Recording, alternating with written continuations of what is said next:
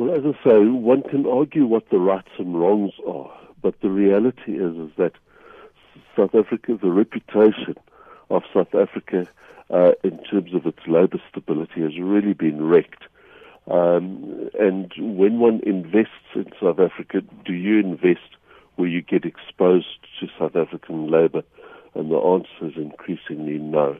In the context of huge unemployment, it's also it's a huge setback to dealing with unemployment in South Africa.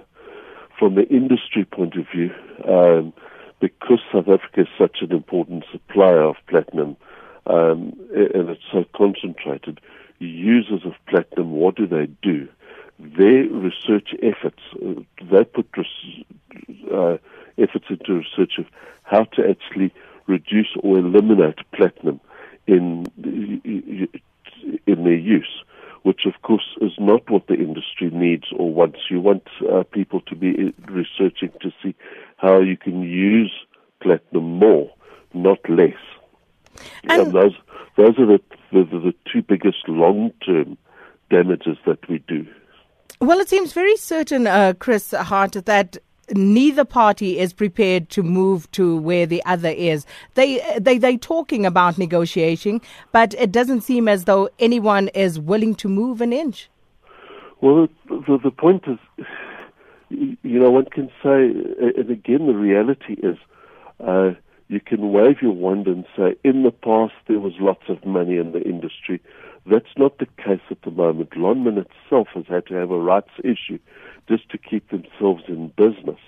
All right, there's been no shareholder return for that capital that they've put in the thing, and if anything, it's being depleted at the moment. And you're also getting a situation where if people want to invest in platinum, it's to say, don't invest in the miners, invest in the product.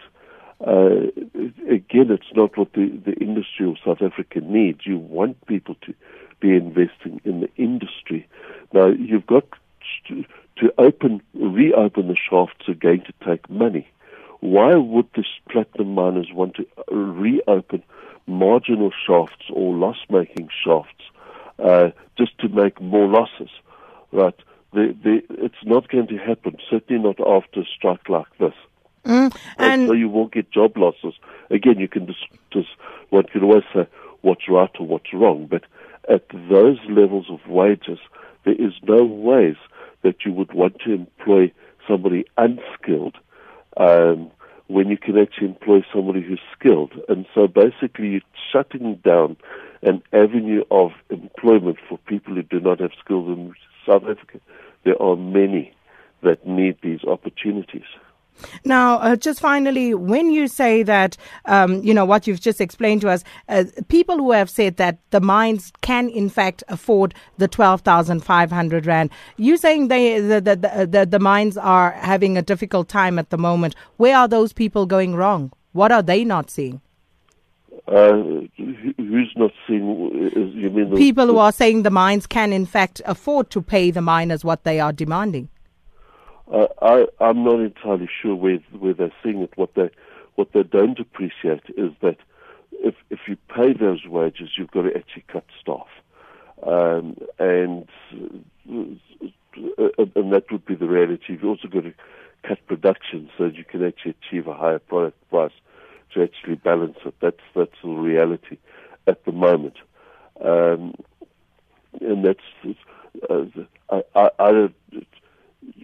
one can argue around things, but what's the actual reality, on the ground? And the reality on the ground is that the industry itself is in a loss-making position, and that's not being resolved.